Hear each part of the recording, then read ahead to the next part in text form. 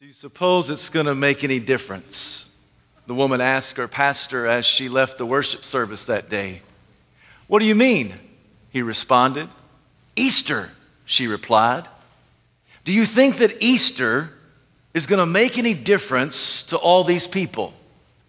Or will life tomorrow be the same as yesterday? My friends, that is a great question. Will Easter make any difference? Or will your life tomorrow be the same as it was yesterday? I confess to you, it is very tempting to be cynical when it comes to matters of faith. It is easy to become jaded towards the miraculous. But this morning, let it be known that the Easter event is the crux of Christianity. This is the crescendo of our faith. Everything about our Christian religion rises and falls on the events that took place on Easter weekend. I realize that if the tomb is not empty, if Jesus was not raised from the dead, this is the biggest hoax in human history. But if the tomb is empty, if Jesus is alive, then it makes a difference not only today and tomorrow, but for all of eternity. So this morning, I came to tell you that the tomb is empty.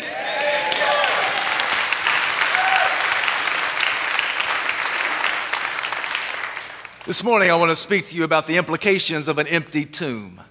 I invite you to take your Bible and turn to Matthew's Gospel, chapter 28, verses 1 to 20, as today we conclude our 6-part sermon series simply entitled, What on Earth Are We Doing?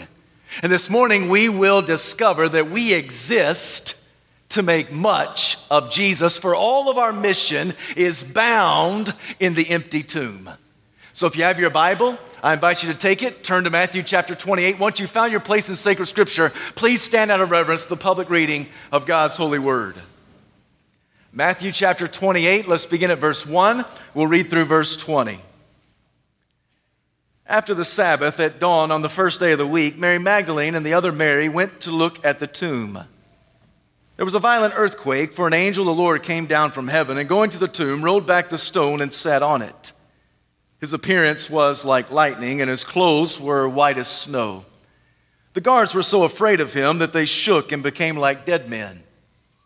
The angel said to the women, Do not be afraid, for I know that you're looking for Jesus who was crucified. He is not here. He is risen, just as he said. Come and see the place where he lay. Then go quickly and tell his disciples, He is risen from the dead and is going ahead of you into Galilee. There you will see him. Now I have told you. So the women hurried away from the tomb, afraid, yet filled with joy, and ran to tell his disciples. Suddenly Jesus met them. Greetings, he said. They came to him, clasped his feet, and worshiped him. Then Jesus said to them, Do not be afraid. Go and tell my brothers to go to Galilee. There they will see me. While the women were on their way, some of the guards went into the city and reported to the chief priest everything that had happened. When the chief priest had met with the elders and devised a plan, they gave the soldiers a large sum of money, telling them, You are to say, his disciples came during the night and stole him away while we were asleep. If this report gets to the governor, we will satisfy him and keep you out of trouble. So the soldiers took the money and did as they were instructed. And this story has been widely circulated among the Jews even to this day. Then the 11 disciples went to Galilee, to the mountain where Jesus had told them to go. And when they saw him, they worshiped him, but some doubted. Then Jesus said to them, All authority in heaven and on earth has been given to me. Therefore go and make disciples of all nations, baptizing them in the name of the Father and of the Son and of the Holy Spirit, and teaching them to obey everything I've commanded you. And surely I am with you always, to the very end of the age. This is the word of the Lord, and thanks be to God. You may be seated.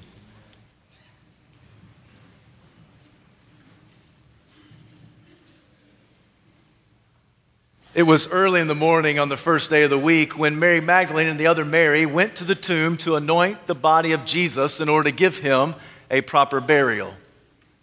It is Mark who tells us the question that's found on their minds. For they say one to the other, "Who will roll the stone away for us?" In our preceding passage of Matthew's gospel, Matthew says that the chief priest went to the governor and said, while that deceiver was alive, he told his disciples that on the third day he would rise. You need to dispatch some of your best soldiers, at least for 3 days, so that no one can come and steal the body of Jesus. They'll come and take his body and then proclaim that he's been raised from the dead, and that deception will be worse than the first. So Pontius Pilate ordered the soldiers to go to the tomb and to make it as secure as possible. No sooner had the ladies arrived onto the scene that they heard an angel from heaven descend. It was such a thunderous noise, I can only imagine the flapping force of the majestic wings as the angel came down and with ease rolled the stone away and sat on top of it. Matthew tells us that the angel's clothes were like lightning, his was bright as the snow. This caused the Roman soldiers to have an anxiety attack, and they were petrified. They passed out right there as dead men. And the angel declared to the women, "Don't you be afraid. I know you're looking for Jesus who was crucified, but he is not here. He is risen from the dead. Come and see the place where he lay, then go and tell his disciples that he will meet them in Galilee. Now I have told you." The angel came with a mighty message and a powerful object lesson. He came with an object lesson, for he rolled the stone away. I want to tell you that he rolled the stone away not to get Jesus out of the grave, but to get the watching world into the grave. You see, Jesus was already raised from the dead. The angel didn't come and open the door as if Jesus wasn't able to get out yet. He was already resurrected, and the only reason the stone was rolled away is so that Mary and the other Mary and you and me and anyone else can come in and see that this Jesus who was crucified, he is not here, he is risen just as he said. Amen. So this Jesus who was dead is alive again. The angel came with an object lesson. The angel came with a mighty message. Have you ever noticed that whenever the invitation is given to come and see, it's always followed by go and tell? Whenever the invitation is given, come and see, it is always followed by go and tell. It is never an invitation that says come and see and stay and be silent. It's never an invitation that says come and see and ponder for a while. It's never an invitation that says come and see and form a committee to evaluate whether it actually took place. No, it's come and see and then go and tell. Because the invitation to come and see always propels us to go and tell. This is a story of obedience. For the angel was obedient to the divine message of God. And the women were obedient. For they made their way to find the disciples. As they were making their way, they bumped into Jesus. They didn't recognize him until he gave them a kind greeting. They recognized his voice. And immediately they fell down and clasped his feet and they worshiped him. This is Matthew's way of saying that the only proper place for the people of God is a posture of worship. Amen. Worship seems to bookend this first gospel. You may recall that in Matthew chapter 2, it's the Magi who come from the east bearing gifts of gold, frankincense, and myrrh. When they go into the house where the Christ child was, they bowed down and they worshiped him. Here at the very end of the gospel, it's Matthew chapter 28, and these women are running from the tomb. They bump into Jesus, and immediately they fall down and they worship him. So whether he is the Christ child or the resurrected Christ, he is the only one worthy of our worship and praise. The only proper place for the people of God is in a posture of worship before the Lord. Now, not everybody was excited about the empty tomb. When the soldiers regained their faculties, they made their way back into the city. They found the chief priest and they said, "You're not going to believe what just happened." Can you imagine their retelling of the story? We were standing there just like Caesar had told us to do, just like Pontius Pilate had commanded us to do, and all of a sudden there was a winged creature from the heavens that came down. It was so loud, it was so forceful, and that person, that angel, that messenger came and touched the stone, and it automatically rolled away, and the chief priest said, "Enough is enough." We can't perpetuate that story. So they devised a plan to bribe the soldiers. They said, if anybody asks you what happened, you tell them the disciples came and stole the body away. The soldiers said, if this gets back to Pontius Pilate, it will cost our life. Not just our jobs, but our very existence. And the religious rulers said, don't you worry about the governor. We'll take care of him. You just stick with the story. And Matthew says that they took the large sum of money. They perpetuated the lie, and even to this day, there are many people who believe the testimony of the Roman soldiers. You know, it was Mark Twain who said that a lie can make its way around the world twice before truth can lace up her boots. Because people love a lie. People love to believe a lie. A good lie has legs. A good lie is able to quickly go around before truth can even lace up her boots and follow around and put out the fire. And that's exactly what happens here. Not everybody believes because it's so far-fetched that Jesus was actually raised from the dead. And so the Roman soldiers perpetuated the lie that the disciples of Christ had come and stolen his body. But Jesus met with his disciples on the mountain in Galilee. And when they saw him, they fell down and worshiped. But some of them doubted. I don't blame them, and neither should you. After all, this is astounding. I know the disciples have been with Jesus for 3 years, and I know they'd heard him preach. I know they had seen miraculous signs and wonders. I realized that Jesus had said repeatedly, I will go to Jerusalem. I must be handed over to the chief priests and the rulers. I'll be executed, crucified, and on the third day I'll be raised back to life. I know, but still, it's an amazing story. And some of the disciples worshiped at a distance. They just had to see it to believe it. And Jesus still gave them the same invitation he gives you and me, come and see. Oh, this morning, church, I just want you to come and see. I want you to come and see that the tomb is empty. I want you to come and see that he who knew no sin became sin for us. I want you to come and see that while we were yet sinners, Christ died for us. I want you to come and see that salvation is given under no other name than the name of Jesus the Christ. I want you to come and see the author and perfecter of our faith, who for the joy set before him endured the cross, scorning its shame, and is now seated at the right hand of the Father. I want you just to come and see that the tomb is empty. For when you come and see that the tomb is empty, you are propelled to go and tell. Jesus gave a short sermon. I've always been told there's no such thing as a bad short sermon. And Jesus gave his last sermon, which was probably his shortest sermon, recorded in Matthew chapter 28, verses 18, 19, and 20. Yet this short sermon gives three implications of an empty tomb. First, the empty tomb proves that Jesus has all authority. Did you see what he said in verse 18? He said to his disciples, all authority in heaven and on earth has been given to me.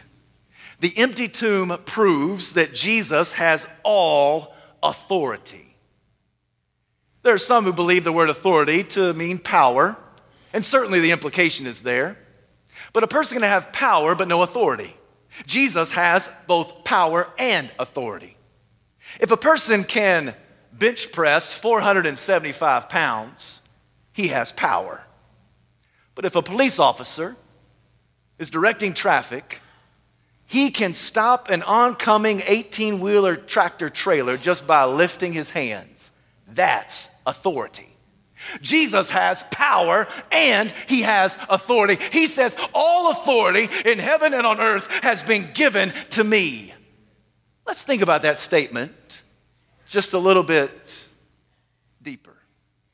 For Jesus to say that all authority is his is to say that he has authority over life and death. He has authority over every angel, every demon, even the devil himself. He has authority over sickness and sadness. He has authority over the common cold, and he has authority over every form of cancer. He has authority over every broken bone and every broken heart. He has authority over every lightning bolt, every thunderstorm, every tsunami, every hurricane, every tornado. He has authority over every bird of the sky, every beast of the field, every fish that swims. He has authority over every redwood tree that reaches to the heavens and every dandelion that rises up from the field. He has all authority. He has authority at the molecular structure, for he has authority over every proton, every neutron, every electron. He has authority over everything that is visible and everything that is invisible. He has authority over every person, every man, every woman, every boy, every girl, every mom, every dad, every child. He has authority over every marriage. He has authority over every family. He has authority over every subdivision. He has authority over every neighborhood. He has authority over every church. He has authority over all things. This Jesus has all authority. He has authority over every king, over every queen, over every parliament, over every dictator. He has authority over every president, over every Congress, over every Supreme Court decision. He has authority over all things. He has authority over every Christian, every Muslim, every Jew, every Hindu, every atheist, every agnostic. He has authority over all things. This Jesus has all authority.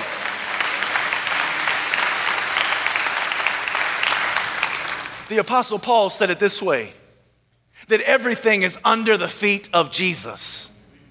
For everything to be under his feet is to imply that he has all authority, so that at the name of Jesus every knee shall bow in heaven, on earth, and under the earth, and every tongue shall confess that Jesus Christ is Lord. Amen. The Apostle Paul is not a universalist. He is not saying all dogs go to heaven. What he is saying is that everybody will acknowledge that Jesus is Lord. Either you will do it here out of compassion, or you'll do it there out of compulsion. But regardless, everyone will acknowledge that Jesus is Lord. Can you imagine when a person who refuses to acknowledge Christ on earth dies and then goes to meet his Maker? He stands in front of God with as much arrogance as he had on planet Earth. And this one stands before the Lord, and all of a sudden his knees buckle. All of a sudden, he doesn't know what just happened. What's going on? And his knees has to bow. And out of his mouth, he declares Jesus is Lord. And he thinks to himself, where did that come from? I don't believe that. I don't trust that. But yet Jesus walked in because Jesus has all authority, so that every knee will bow. Every tongue will confess, either out of compassion or compulsion. Every knee will testify. Every voice will give credence that Jesus is Lord. Why? Because the empty tomb proves that Jesus has all authority. Amen.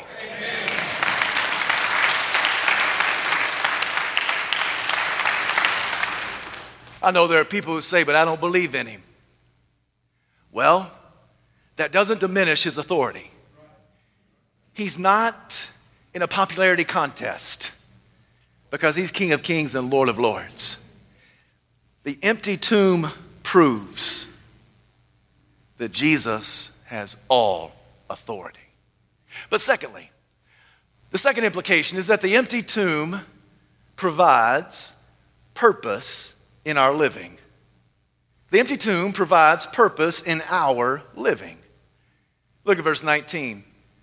Jesus says, "Go and make disciples of all nations, baptizing them in the name of the Father, Son, and Spirit, and teaching them to obey everything I have commanded you." Now, traditionally, we call that the Great Commission. It's not a suggestion of the Savior. It's not something for us just to contemplate as if it's an option. No, this is the Great Commission of Christ. Because the tomb is empty, for those of us who believe, we have come and we have seen. And in response to that, we go and tell. The Great Commission is arranged with one imperative. In the Greek language, there's one command.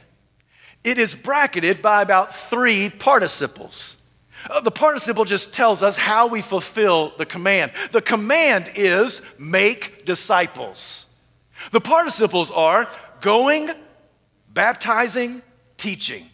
The way you and I make disciples is that we make disciples on the go, as we are going, as we're going to work, as we're going to school, as we're going to the marketplace, as we're going to the grocery store, as we're going to the gas station, as we're going to the travel team baseball and the travel team softball, as we're going to the athletic events, as we're going on vacation, as we're going, we are making disciples. Disciples are made on the go. As we're going, we're making disciples. And what are we doing? We are introducing people to Jesus. If life is a party, all we do is introduce our best friend Jesus to everybody at the party. Have you met my best friend? Have you met my good friend? His name is Jesus. Have you met my resurrected friend? There's only one like him. He's one of a kind. His name is Jesus. As we go, we present the gospel. We present it verbally. We present it visually. How we live, what we say, the things we do, the things we don't do. We are communicating the gospel to a watching world. And that introduction of Jesus finds its fulfillment when that person is not bashful about Christ, but very bold about Christ and follows in believers' baptism. Because baptism is the profession of faith. To say to a watching world, I'm identified with Jesus, for I've been buried with Christ and I've been raised with Christ to walk in newness of life. But you and I are not in the business of making decisions. We're in the business of making disciples. So Jesus says, not only is there going and baptizing, but there's also teaching. We are to teach what we have been taught. We are to give to others what God has given unto us through His word and through His instruction. We must teach. We do not just baptize someone and then leave them floundering in the water as if to say, sink or swim in this thing called faith. No, we've got to teach them.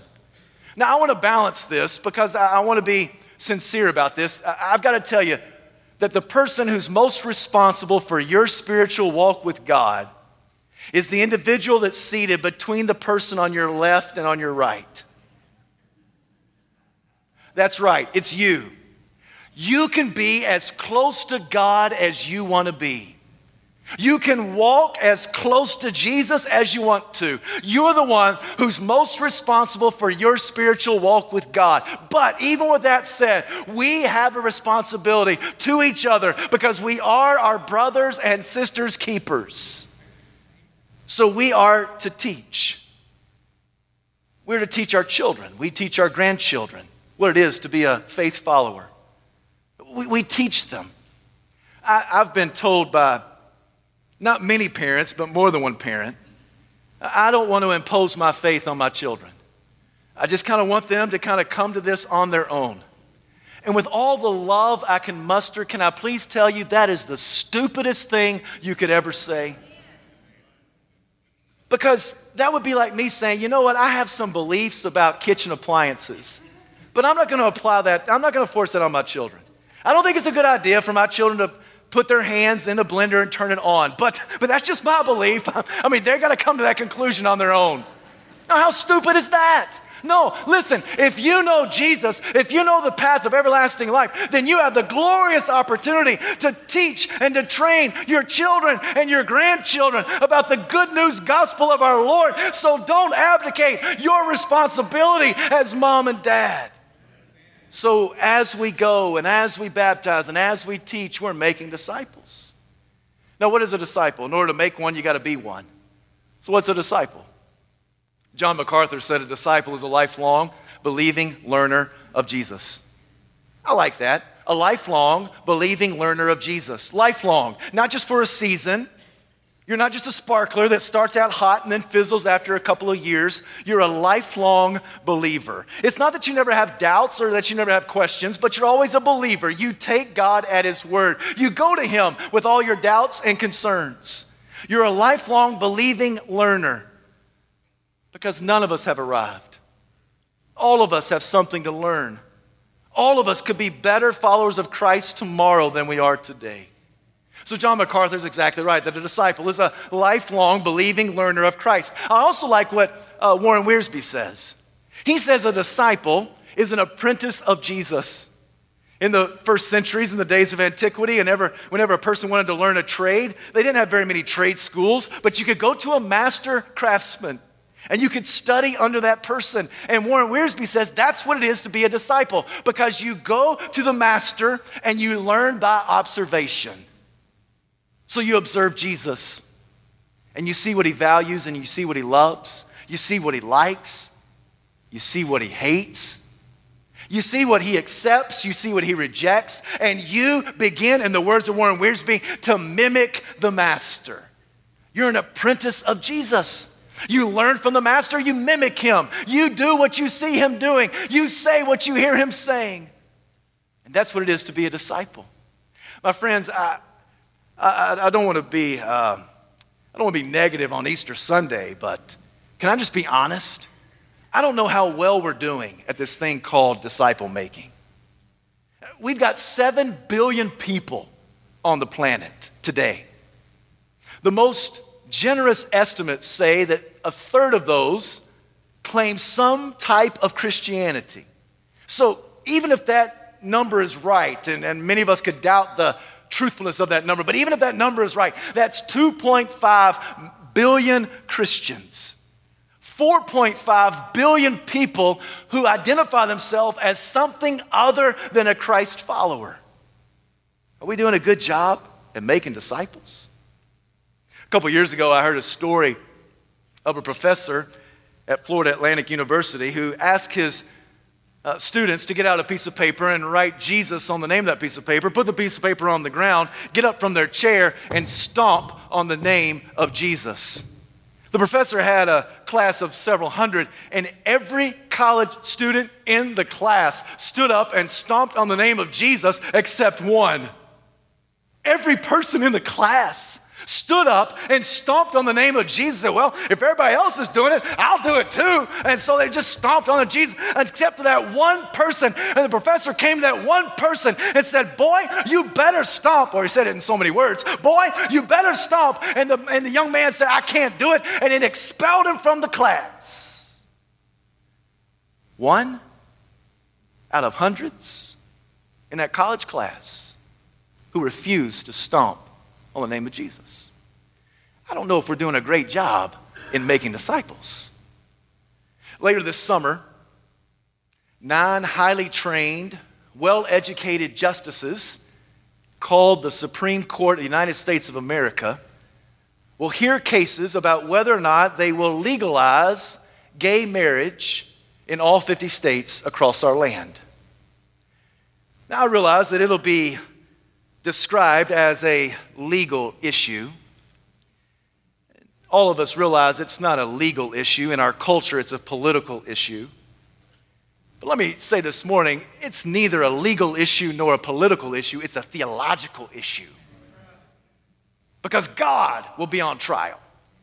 God will be on trial in the United States of America to see whether or not God has the mental faculty to be able to form and understand what marriage ought to be. Even though in his word, he clearly defines marriage as a man and a woman for life. This is by God's design. He sets up the building blocks of society. He sets up the parameters. And yet later this summer, our country, our culture is going to put God on the witness stand and see if he knows what he's talking about. Oh, my friends, I wonder, how are we doing on making disciples? I think what's happened is exactly what Steve Brown said.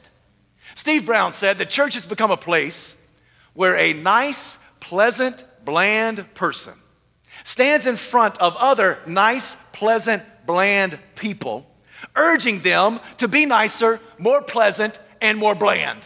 That's what the church has become in our day and time. But Steve Brown says Jesus did not die to create nice, pleasant, bland people. Jesus died on the cross, and on the third day, he was raised from the dead so that sinners who are dead in their sin can be alive in Christ Jesus. And in that joy and exuberance, they can't keep their mouth shut. They can't keep quiet about Jesus. They make much of Jesus, and they boldly go out and make disciples of every nation nation, tribe, and tongue, that people will go out and say, look, here comes a Jesus guy, and here comes a Jesus gal. Oh, my friend, I long for the day when somebody mistakes me for Jesus. They say, oh, I thought you were Jesus. You're just a pastor. That's all right. You just call me who my master is, because I just want to mimic and imitate the Messiah, the Lord Jesus Christ. Amen.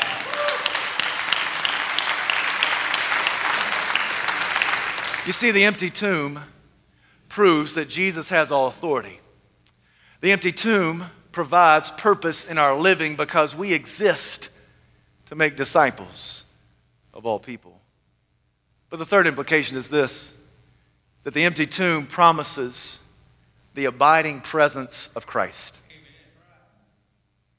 The very last line of verse 20, and surely I'm with you always to the very end of the age. This is Jesus' way of saying, I will never leave you nor forsake you. I will not abandon you, but I will accompany you every step of the way. Once again, this is Matthew's marvelous, masterful way of putting the presence of Christ as bookends around his gospel. In Matthew chapter 1, he quotes the prophet Isaiah, who says the virgin will conceive and give birth to a son and will give him the name Emmanuel, which means God with us. Here in chapter 28, Jesus says, surely I am with you always, even to the very end of the age. So there's never a place that you go where Jesus is not. He is with you in every problem. He's with you in every predicament. He's with you in every prognosis. He's with you in every place. He's with you in all pain. He is with you in all pleasure. He is with you in all success as well as all setbacks. He is with you in all things. You can go with power. You can go with confidence. You can go with some semblance of authority because you know you do not go at it alone because Christ is with you. One of the great promises of all the Bible is I will never leave you nor forsake you. And Jesus, because of the empty tomb, promises the abiding presence of Christ in our life.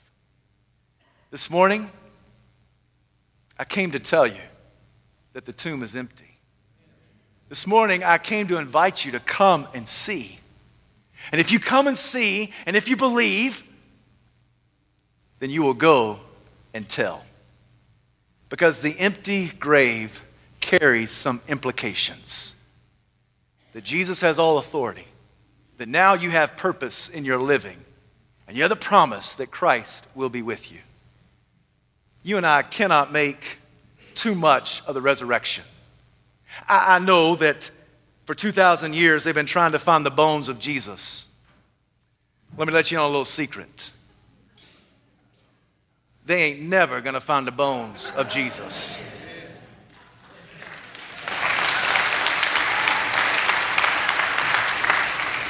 You can't find the bones of somebody who's not there. Jesus is alive. Pilate could not stop him. The religious rulers could not silence him. The devil could not defeat him, and death could not keep him. Jesus is alive. I came this morning to tell you that if it wasn't true, yes, it would be a hoax. But I know it's true. I believe it's true. I know it's true. Why? Because I serve a risen Savior, and He's in the world today. And I know that He is living, whatever men may say. I see His hand of mercy, and I hear His voice of cheer. And just the time I need Him, He's always near. He lives. He lives. Christ Jesus lives today. He walks with me, and He talks with me along life's narrow way. He lives. He lives. Salvation to impart. You ask me how I know He lives. He lives within my heart. Jesus is alive today.